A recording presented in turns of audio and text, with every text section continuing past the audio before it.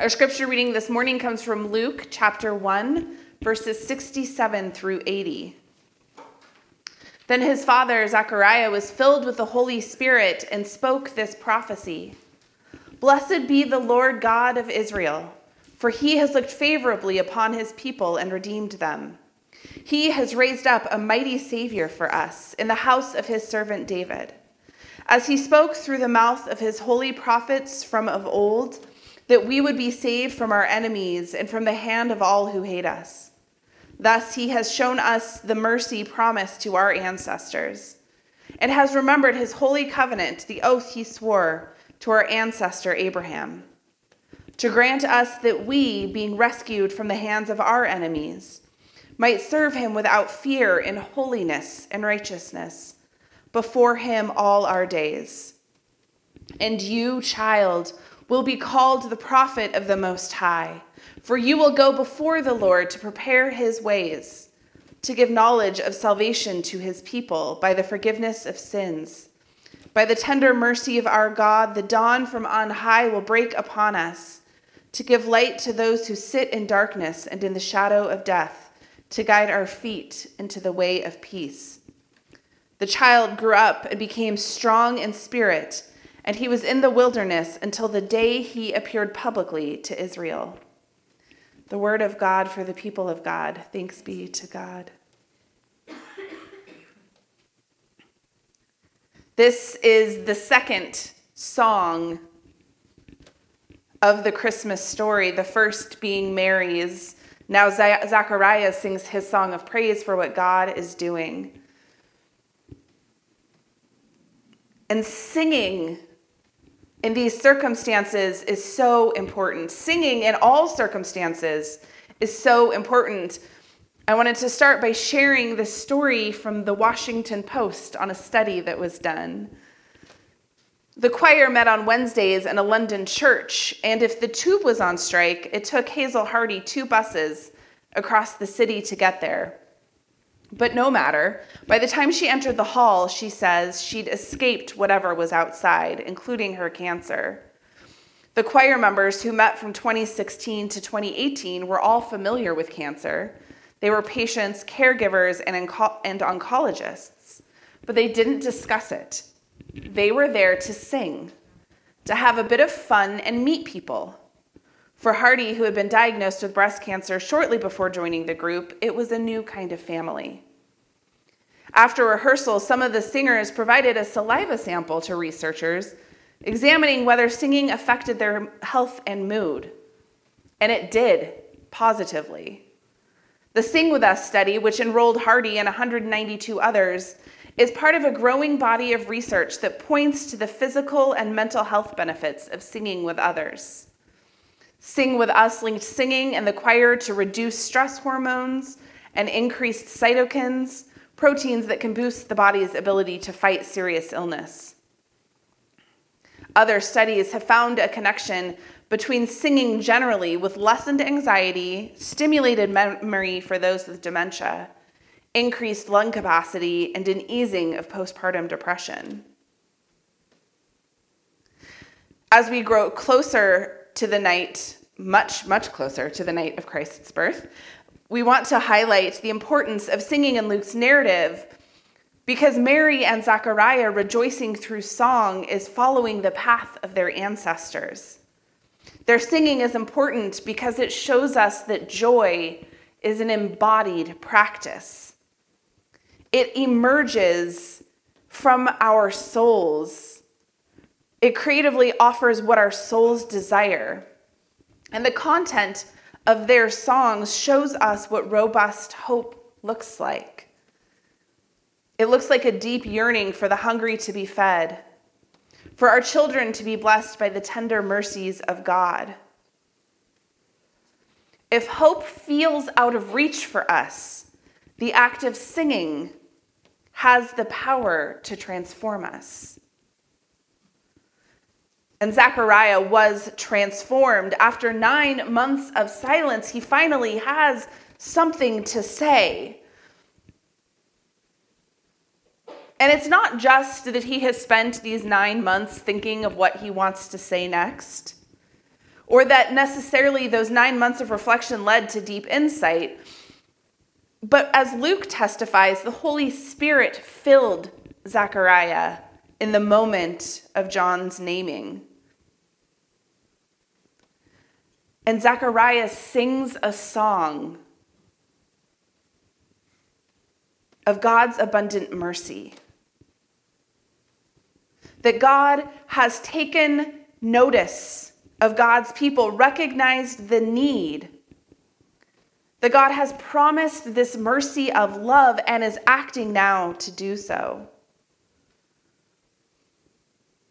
There's mercy in the promises that are kept,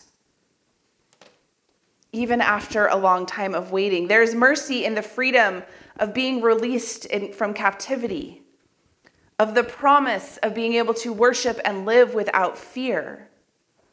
It is a song of mercy and a song of blessing. And after singing his praise of God's tender compassion, he offers his spirit-filled benediction to his son, blessing upon his child, the one who will announce God's tender mercy, who will give the people knowledge of salvation and forgiveness. Something broke open in this moment in Zechariah. His fear was changed into a spirit of thanksgiving. Blessed be the Lord God, for he has looked favorably on his people and redeemed them.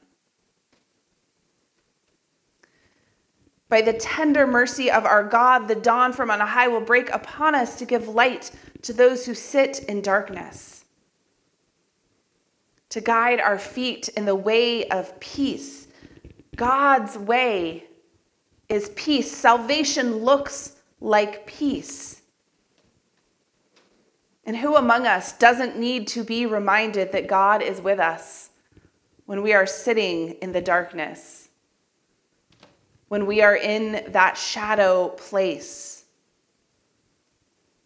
Who among us does not need God's help to stay centered in what peace truly looks like in a world filled with too much violence?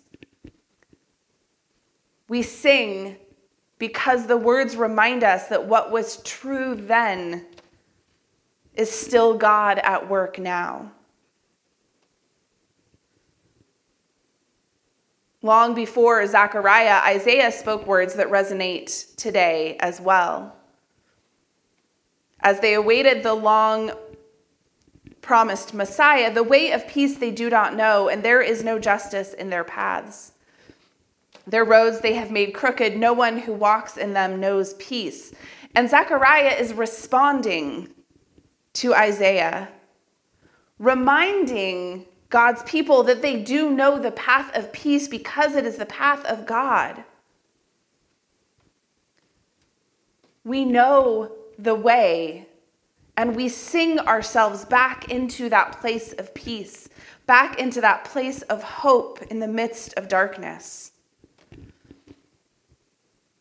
Just a reminder of the place that we are in. The Romans have destroyed the Jerusalem temple.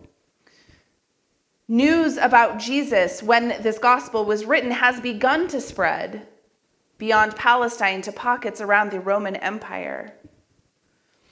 And at this time, much like decades earlier when Elizabeth and Mary were preparing to give birth, the world is so much more practiced in violence. They have only known what it is to be at war. They have only ever been afraid of living out their faith and their lives to the fullest. So God's peace is standing as a strong contrast to the peace of the Roman Caesars. God's peace continues to stand in striking contrast in the very same land that Zechariah was singing from. I think this is why Luke uses the word peace more than any of the other three Gospels, because singing is an act of peace. That act of remembering God's way for us as we sing together, Luke wraps us in the songs of prophets so that we can continue to use our voices together. God's peace is the message that frames the beginning and end of Luke's gospel.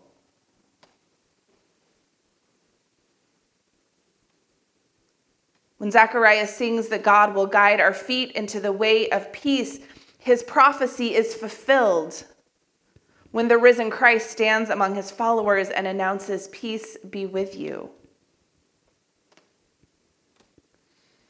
Zechariah's song is not simply a way to announce the birth of John the Baptist, but rather to proclaim God's faithfulness, God's salvation, which is God's peace.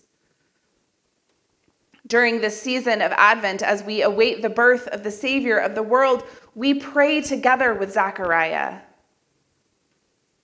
We pray that we too will be blessed by the Lord.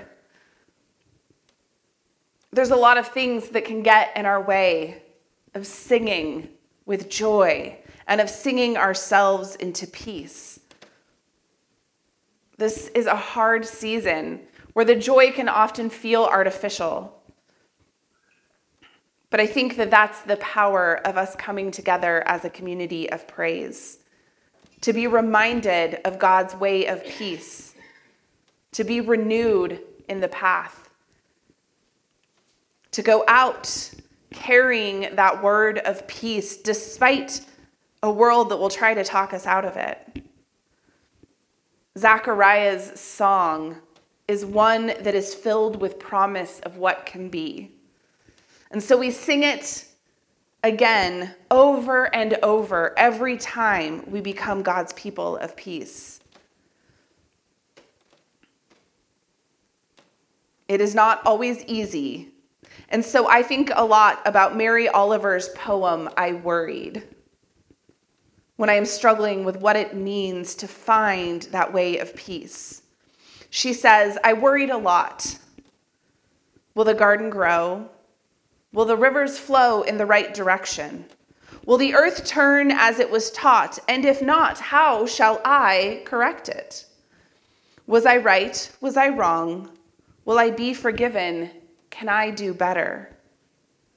Will I ever be able to sing? Even the sparrows can do it, and I am, well, hopeless. Is my eyesight fading, or am I just imagining it? Am I going to get rheumatism, lockjaw, dementia?" Finally, I saw that worrying had come to nothing and gave it up and took my old body and went out into the morning and sang. My friends, this morning I invite you to go out into the morning and sing and to find the peace that lies within the good news that our song can bring. Thanks be to God. Amen.